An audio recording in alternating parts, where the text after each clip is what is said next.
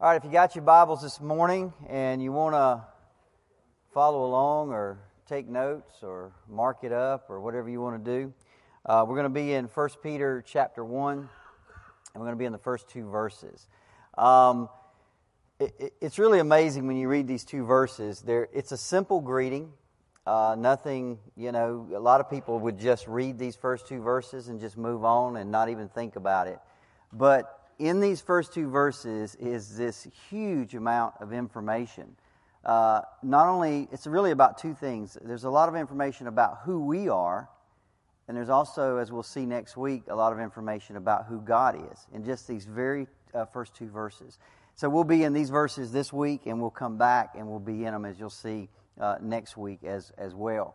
So last week we opened our study and we looked at Peter's use of the word exiles. And as we said, exiles is a Greek word, and it can mean strangers or aliens or sojourners or foreigners. Basically, it's anybody who is a temporary resident in a place, right? This is not your home. That you're not going to be there permanently. And so that's why this letter is so relevant even today, because that's who we are. We are pilgrims in a strange land. This world is not our home. Okay, this is not where we're going to be permanently. There's a city, a country that we're looking toward. So while we're here, we're not going to fit in.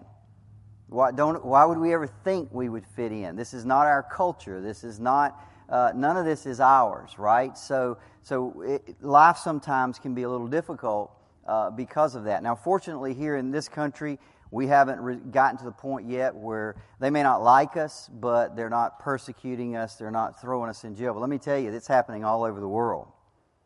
You think you could take this and take this this letter to people in Iran or people in India or people in China, and they would say, well, this must have been written yesterday, because it's exactly what's going on. And it could happen here. I wouldn't... it's not beyond the bounds of our imagination that it could happen here. But the fact is, this is who it's written to. Now, as I said, the emphasis of the letter is to teach believers how to live victoriously in a difficult culture or a hostile culture or hostility. Now, what's so interesting to me about these first two verses is that we know who he's writing to. They're enduring persecution. And right out of the gate, what he focuses on is their identity. He wants them to know who they are in Christ. And he wants us to know who we are in Christ. Let's read those first two verses. It says, Peter, an apostle of Jesus Christ, to those who are elect exiles of the dispersion in Pontus, Galatia, Cappadocia, Asia, and Bithynia, according to the foreknowledge of God the Father, in the sanctification of the Spirit, for obedience to Jesus Christ and for sprinkling with His blood. May grace and peace be multiplied to you. Now, as I said, last week we looked at the word exiles, and we kind of skipped the word elect. And I said we would handle that today. So what he does, he takes the word exiles, which is of course a noun, and he modifies that with an adjective. And the adjective that he uses is elect. You are not just exiles, you are elect exiles. And then he modifies that adjective with three things. He said you are elect according to the foreknowledge of God, you are elect in the sanctification of the Spirit, and you are elect for obedience to Jesus Christ and for sprinkling with His blood. Now let me tell you, there is some really good stuff here, okay? Really good stuff. Now we're going to start with the word elect, okay? Peter, an apostle of Jesus Christ, to those who are elect exiles. Now that word elect in the Greek is eklektoi, which means basically chosen. We choose a president. We elect a president, right? It's the same word. It's just a different way of saying the exact same thing. It means chosen. Now, what Peter is saying here is so wonderful. He's saying, listen, you may not be the choice of the world, but you're God's choice. You see what he's saying? You may not be the choice of the world. You may not be the choice of your culture, but you're God's choice. Now, I'm going to spend some time this morning, probably about 20 minutes, talking about this word and what it means. Now, I'm not going to spend as much time as I could, because if you'll remember back in January, February time frame, when we were going through Genesis, I spent 3 weeks on this. So if you want to go back and listen to it in more detail, you can. It's still on the podcast. It's called God Chooses. I think it was part 1, part 2, and part 3. So let's talk a little bit about election and what it means. In theology, there is something known as the doctrine of election. And it's a 2-part statement. And the first part is this: election is an act of God before creation in which He chooses or elects people to be saved. Now, there is no doubt that Christians are chosen. There's no doubt. That's not even debatable. The fact that Christians are elect, right? You can't even argue that. And the reason you can't is because there's such a wealth of scriptures. It's not just one little scripture we pull out. It's all over the Bible from the very beginning to the very end, the fact that God chooses. So I'm going to show you a few scriptures this morning. I'm going to start out with the word chosen. And I just want to show you some scriptures that tells us, that God tells us that we are chosen. Genesis 18:19. It starts out, he says this: "For I have chosen him," talking about Abraham. So at the very beginning, God says, He looks at all of the earth and He says, "I choose Abraham." Okay? In Deuteronomy 7:6, He says this to Israel: "For you, Israel, are a people holy to the Lord your God. The Lord your God has chosen you out of all the peoples on the face of the earth to be His treasured possession." So He chooses Abraham, and then He chooses Israel. Psalm 78, He says this: "If you look inside of Israel, which were 12 tribes, He says, I chose one particular tribe to bring the Messiah out of." Psalm 78, "Then He rejected the tents of Joseph. He did not choose the tribe of Ephraim, but He chose the tribe of Judah, Mount Zion, which He loved." Later on, Psalms 105, it says this: "He sent Moses His servant and Aaron, whom He had chosen." Psalm 78, "He chose David His servant and took him from the sheep pens." John 15, He says this to His disciples: "You did not choose me, but I chose you and appointed you that you should go and bear fruit. I chose you out of the world." So if you start looking at all the people He chose, for example, in Acts with the Apostle Paul, it says this: "And a certain Ananias came to me, and he stood and said to me, Brother Saul, receive your sight. And at that same hour I looked up at him, and he said, The God of our fathers has chosen you, that you should know His will, and see the just one, and hear the voice of His mouth." So the fact is, just go back through the Bible. He chose Abraham. He chose Israel. He chose Moses. He chose David. He chose the Apostle Paul. He chose God's always choosing. God's always choosing. Okay? They're not choosing Him. He's choosing them. Now you may say, well, maybe those are special occasions, right? I mean, those at the end of the day, those are special people, right? They're kind of the heroes. What about me? What about us? Well, see, the Bible tells us the exact same thing. He chose us. Ephesians 1:4, "Just as He chose us in Him before the foundation of the world, that we should be holy and without blame before Him in love." That's you and me, right? That's not David. That's not Moses. That's us. He chose us, and it tells us when He did it before the foundation of the world. Matthew 22:14, "Many are called, many hear the gospel, but only a few are" what? Chosen.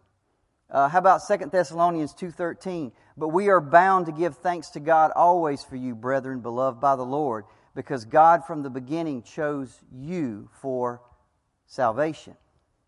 He didn't just choose you to be a elected leader. He didn't just choose you to be a Bible study teacher. He didn't just choose you to be this or that. He chose you for salvation.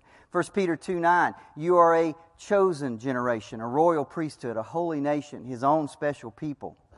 Revelation 17:14. We've gone from Genesis all the way to Revelation. "These will make war with the Lamb, and the Lamb will overcome them. For He is Lord of lords and King of kings, and those who are with Him are called, chosen, and faithful." So this idea of being chosen is all over the Bible. Now, what about the word elect? Again, it means the exact same thing, but sometimes it uses the word elect. I'll show you a few scriptures. Mark 13, 19 through 21. For in those days there will be tribulation, such as has not been seen since the beginning of creation, which God created until this time, nor ever shall be.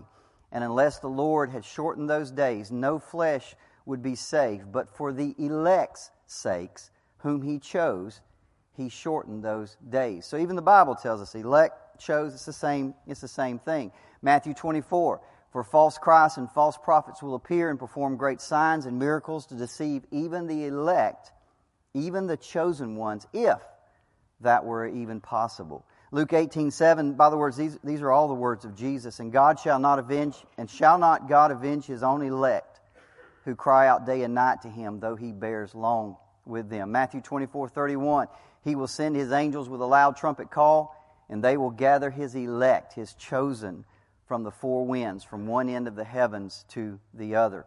Romans 11:7, what then? Israel has not obtained what it seeks, but the elect have obtained it. The chosen have obtained it, but the rest were blinded.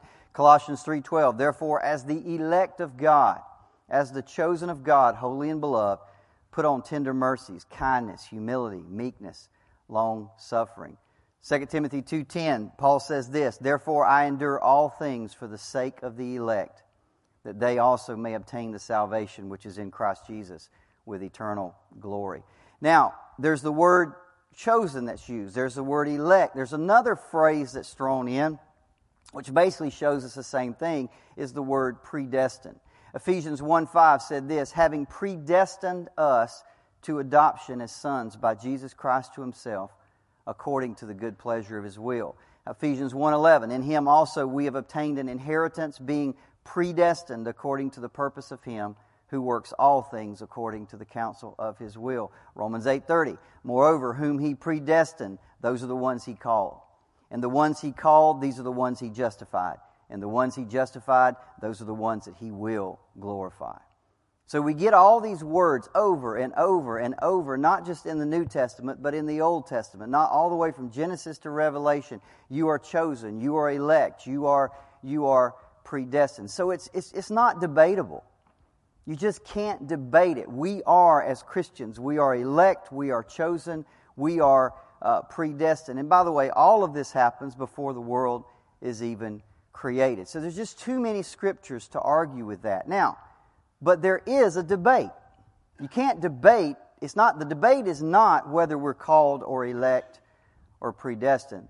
The debate is how God chooses. That's the debate. So all Christians would agree we're chosen. The point is, okay, well, how does God choose? What criteria does He use? If I were to go buy a new car tomorrow, I would have some kind of criteria, right? I'd want a 2-wheel drive or a 4-wheel drive. I'd want 4 doors, or I got certain criteria I would use, right? Well, that's the question. What's God's criteria for choosing you or choosing me? Now, on this question, there are 2 different interpretations. Okay, I'm going to give them both to you. They both hinge on a word, and the reason I'm bringing this all up is they both hinge on a word that is used in our verses today. See, Peter says this, Peter, an apostle of Jesus Christ, to those who are elect according to the foreknowledge of God. According to the he says you are chosen according to the foreknowledge of God. Now, in Greek, the term for foreknowledge is a word we still use today, prognosis. Somebody makes a prognosis. They make a forecast. They make a guess of something that's gonna happen. Foreknowledge means exactly what we think it means. It means to know something beforehand. So what he's telling us is we are chosen because God knows something beforehand. He knows it before it ever happens. He knows it, by the way, before He ever even creates the world or the universe. So what is it He knows? Okay? He's choosing based on His foreknowledge. What is it that He knows? As I said, there are 2 interpolations. Let me give you the wrong one first. I'll just go ahead and tell you right out of the gate. This is wrong. Some people will say that God looked ahead. Before He ever created the world, He looked ahead in time, and He saw Derricke. And He knew that one day, way out thousands of years, Derricke would choose him. And so God goes ahead and chooses Derricke first. Everybody with me? That's the interpretation. That God, His foreknowledge, He knows the decision that you are going to make. So He goes ahead and predestinates you for salvation because of the choice you made. Everybody with me? That's the interpretation. So in this interpretation, foreknowledge is knowledge of something, some event, some fact that God knows. In other words, God knows that you will choose Him. And so He chooses you first. Now, as I said, that's wrong. That's just wrong. Now, why is it wrong? Well, there's two reasons it's wrong. Number one, there is no Scripture anywhere that tells us that. It has absolutely no scriptural support. In fact, is there even one Scripture, just one, that tells us the reason God chose us is because you chose Him first? Is there one Scripture? No. Not a single one. That is complete speculation. It's complete guesswork. They're reading something into that, but there's no Scripture. And if there's one thing you sit under me, I'll tell you 1,000 times if I've told you once. You cannot take just one Scripture out of the Bible and build a teaching or a doctrine. You've got to have other Scriptures that back it up, because the Bible always backs itself up. And there is not one Scripture anywhere that tells us that's the reason that God chose us. Now let me say this. Does God know what you're going to do before you do it? Sure He does. That's what it means to be God. But is that, as I said, just because He knows, there's no Scripture anywhere that tells us that's the reason that He... Everybody with me? There's not a single Scripture that tells us that's the reason. In fact, the Bible, by the way, does tell us the reason, and that's not it. So I know this interpretation is wrong. But people like this interpretation. Why? Because it preserves free will. They love this interpretation because it preserves free will. God is just confirming a decision that He knows you're going to make of your own volition. So people say, well, that's got to be what it means, but there's no scriptural backup. So that's the first reason it's wrong, because it has no scriptural support. The second reason it's wrong is because if that is true, then grace is no longer grace. If that's true, grace is no longer grace.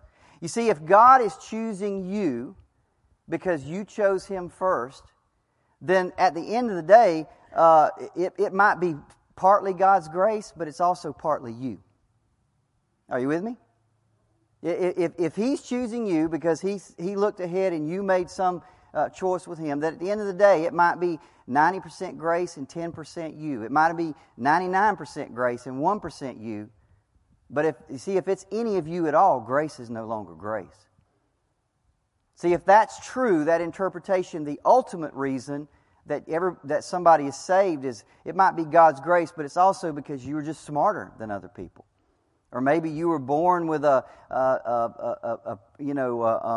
inherently to believe or something. I don't know, but the point is, it kind of puts some of the reason behind the reasons you're saved on you as well. But in fact, see, the Bible teaches the exact opposite.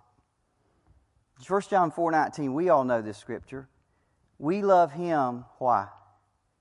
Because He first loved us. It doesn't say He loved us because we first loved Him. That's what that interpretation says. We love God, or God loves us because we first loved. That's not what it says. We love Him because He first loved us. Romans 11:5-6, even so then at this present time, there is a remnant. He's talking about saved people according to the election of grace, the choosing of grace. And if by grace it is no longer of works, else grace would no longer be grace. See, it can't have anything to do with you, or else grace would not be grace. So that interpretation is completely wrong. So what is the right interpretation? Peter says we are elect according to the foreknowledge of God. In this interpretation, foreknew, that God foreknows, it's not saying God foreknows something that's going to happen, or some event, or something. It's a knowledge of someone. You see the difference? It's not saying God foreknew some event. It's saying God foreknew some person or someone. It's kind of like in Genesis, it says Adam knew his wife. Right? It's got the idea there of an intimate relationship.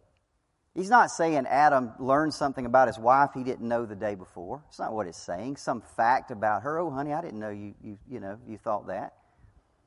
No, it's saying that He knew her in a way He hadn't known her before. You see, when it says God, according to His foreknowledge, what it's saying is God looked into the future and He made a decision to have a relationship with you. He foreknew you. He chose you. He predestined you because He made that decision. Now let me just, as I said, I'm going to go ahead and tell you, this is right. It's the right interpretation. Why? Well, let's look at those same two reasons. Is there any Scripture that says that's true? Absolutely. In fact, there's multiple Scriptures. How about Jeremiah 1:5? Before I formed you in the womb, I what? I knew you. See, he's not saying, oh, I knew what color hair you were going to have. I knew you were going to be a male or a female. I knew you were going to grow up to be a prophet. No, he says, I consecrated you. I set you apart. I ordained you. I knew you. I decided to have a relationship with you before you were ever even born. How about Matthew 7:23? Jesus says on that day, many will say to me, Lord, didn't we go to church? Didn't we read our Bible? Didn't we do all these things? And He's going to say to them, I'll say to you, I never what? I didn't know you. Is He saying I didn't know who you were? No. He knows how many hairs are on your head. At any time, He knows exactly how many hairs. He knows everything about you. That's not what He's saying. He's saying I never knew you. I never had a relationship with you. Okay? How about 1 Corinthians 8:3? If anyone loves God, this one is what?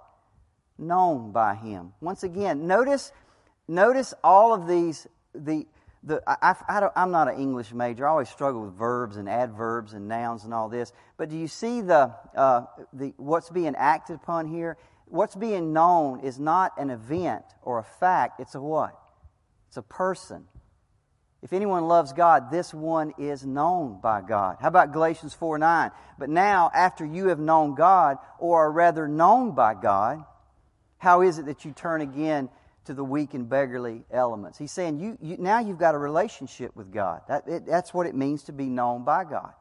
See, God, in a sense, knows everything about everybody. That's not what it's talking about. It's talking about a relationship.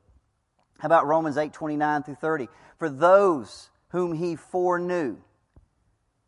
Who's He talking about? People. He foreknew people. Those whom He foreknew, He also predestined to be conformed to the image of His Son, in order that He might be the firstborn among many brothers. And those whom He predestined, He called. And those whom He called, He justified. And those whom He justified, He glorified.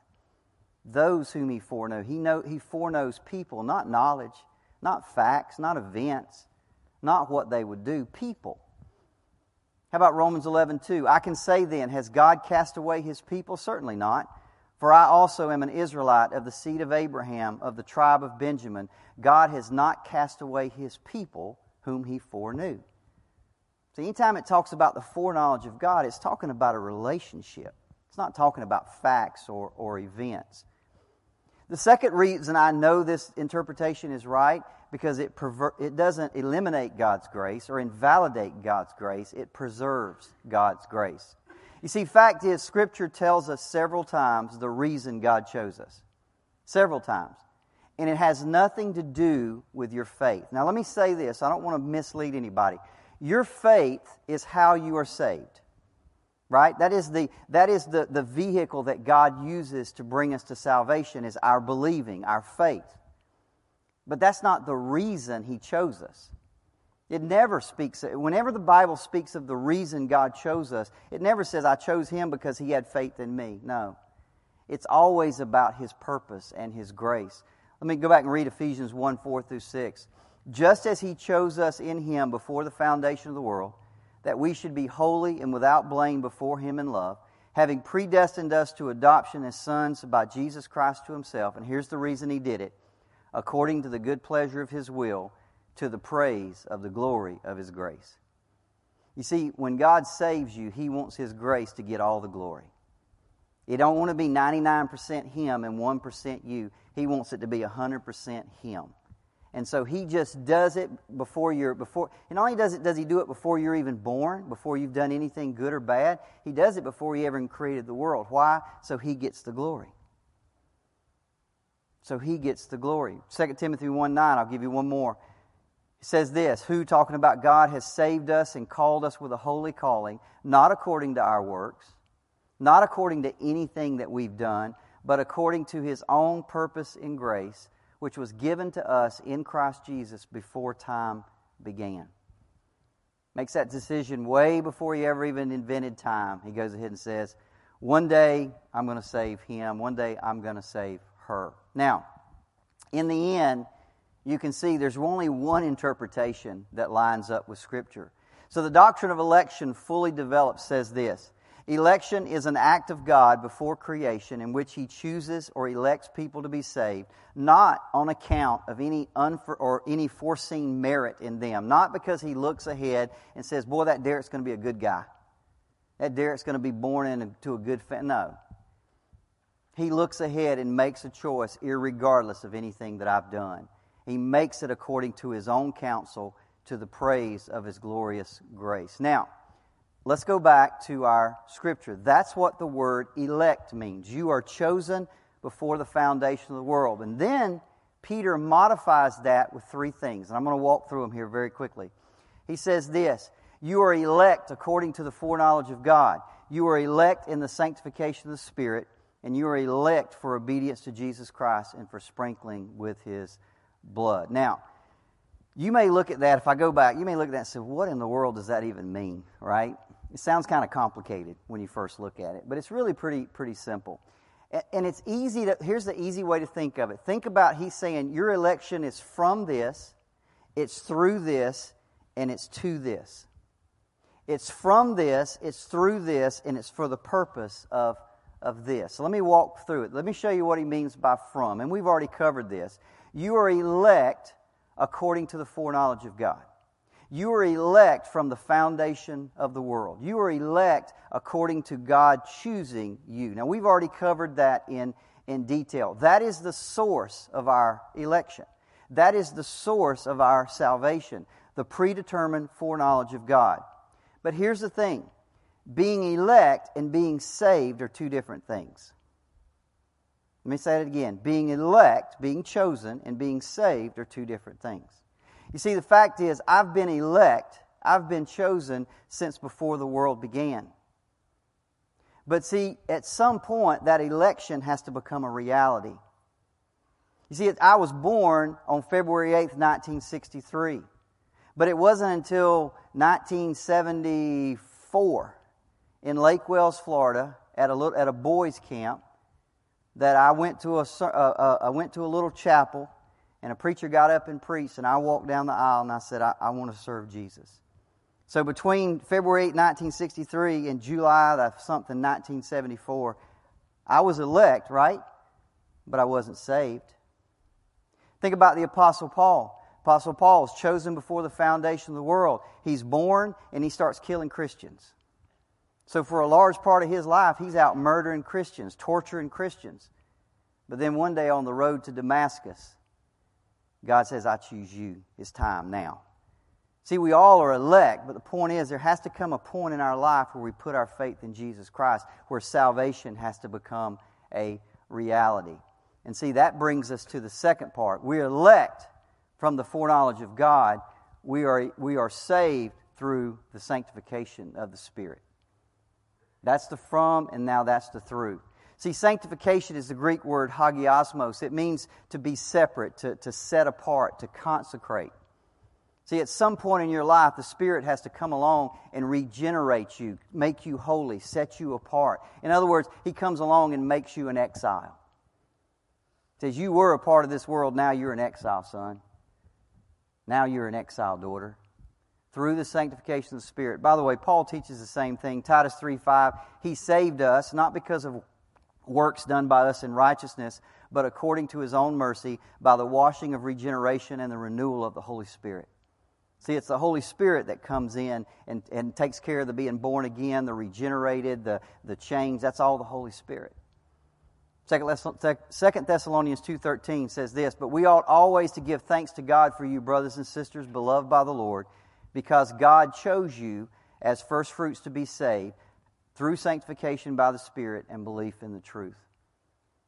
So the Father, and we'll see this, we're going to talk about this next week, the Father elects you, chooses you before the foundation of the world, and then the Holy Spirit comes into your life at some point and makes you born again, regenerates you through the washing of the Word. Charles Spurgeon puts it this way: before salvation came into this world, election went through the world and marked the houses to which salvation should come. Election looked through all the race of man from Adam down to the last and marked with a sacred stamp those for whom salvation was designed. Then came predestination. Predestination did not merely mark the house, it marked the road on which salvation would travel.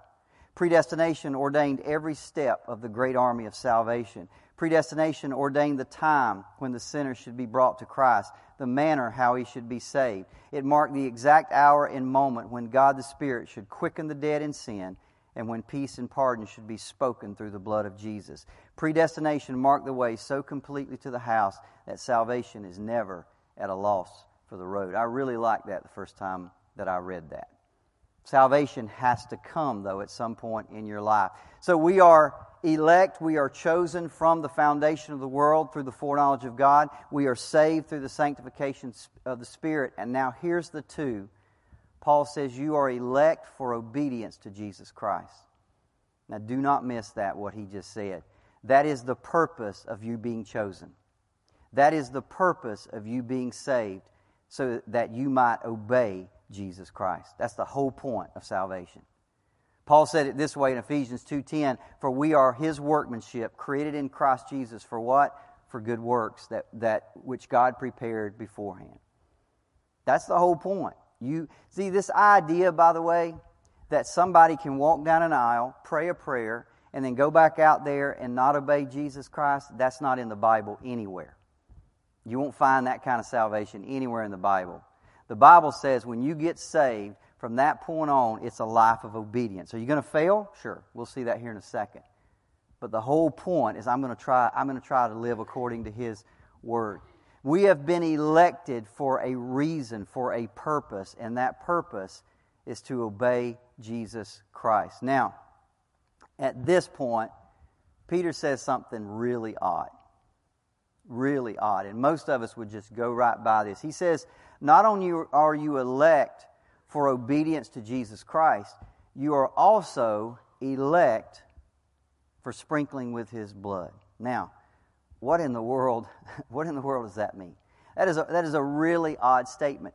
See, most of the time when we think about sprinkling with blood, we think about salvation, right? I mean, that's kind of what we think about. But notice the chronology here. The chronology puts this after salvation. He says, you're elect according to the foreknowledge of God before the foundation of the world. The Spirit comes along and saves you, regenerates you. For what purpose? For obedience to Jesus Christ and for sprinkling with His blood. So this is after salvation. This is something Peter's talking about. It's after salvation, but it's connected with obedience. So what is he talking about? Well, it turns out there's only one place in the Old Testament where it connects the sprinkling of blood with obedience. This is what Peter is talking about here. You can find this story. I'm going to read it to you here in Exodus 24. It's also referenced in Hebrews chapter 9. This is the story. Exodus 24. Moses came and told the people all the words of the Lord and all the rules. He's reading the Bible. I mean, he's come down off the mountain and God's giving him all the law and he's telling the people about it. And all the people answered with one voice and said, all the words that the Lord has spoken, we will do. We will obey. And Moses so what he did, he sits down, he kills a bunch of cows, and he gets a big old thing of blood. He's got a ton of blood. And he splits it in half. And Moses took half of the blood and he put it in basins. Okay? And he took half of the blood and he threw it against the altar. Let's keep reading. Then he took the book of the covenant and he read it in the hearing of the people. And they said, all that the Lord has spoken we will do, and we will be obedient. And Moses took the blood, and by the way, he didn't take the basins and just splash it on them. He took a bunch of people with like branches, and they would dip it in these basins and they would sprinkle it. They'd go around and they'd sprinkle the blood on the people like that. And Moses took the blood and he threw it on the people. And this is what he said, behold, the blood of the covenant that the Lord has made with you in accordance with what you just said. in accordance with all these words, the words that are in the book and your promise to be obedient, God says He's making a covenant with you. Now, what's going on here and how does this connect with Peter? Remember, in ancient times, covenants were sealed with blood, right? We all know about this. We call it the blood. That's a blood covenant. The people here are making a promise with God to obey His word. We will obey your word. By the way, why are we saved? For obedience to Jesus Christ, right? And this is why this has something to do with us. So to seal this covenant, to seal their promise, Moses sprinkles them with blood. So this signifies the people's promise to obey. But remember, a covenant always has two sides. So He's sprinkling the blood on the people because they promised to obey. But remember what He did with the other half of the blood. He threw it on what? He threw it on the altar. So what does that represent? Well, here's what it represents. You see, the blood on the altar symbolizes God's promise to forgive. See, God is saying to the people, you promised to obey, but guess what? You're going to fail. And when you fail, you come to the altar and I'll forgive you. That's the two sides of the covenant. See, God knows you can never obey perfectly, so His side of the covenant is to forgive. You see, that's the covenant. Once again, they promise to obey, God promises to forgive. I want to remind you, Matthew 26, Jesus is in the upper room with His disciples, and this is what He says.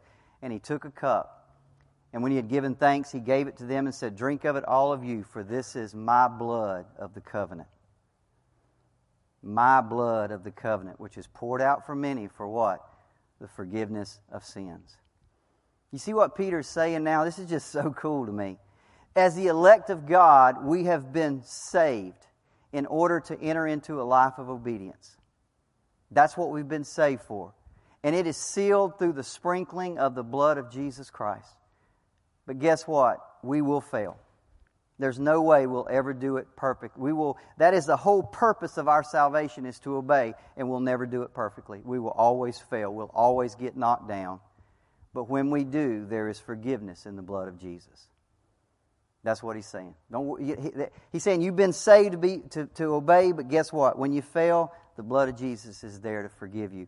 1 John 1:7 puts it this way, but if we walk in the light, that's obedience.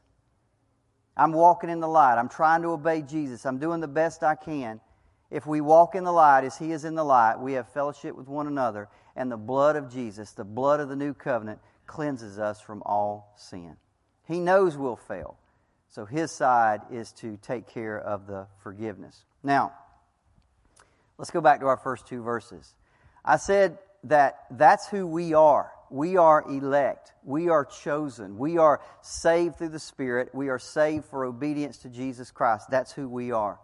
But right here in these first two verses, it also tells us an awful lot about who God is. In fact, did you notice in our salvation that there are three persons playing a part? There is the Father who elects us. There is the Spirit who sanctifies us. And of course, there's the Son who died for us. See, right here in these first two verses of this greeting is the great doctrine of the Trinity. Who are these three people? I thought there was one God. We're going to talk about that next week. We're going to spend some time. I've taught this twice over the past 10 years. By the way, what we do in this class is we open a book, and whatever we come to, we teach. We don't skip. Don't skip anything. Hard, easy, doesn't matter. Whatever the book says. So the Trinity is facing us right here. So next week we will deal with the doctrine of the Trinity. Let's pray.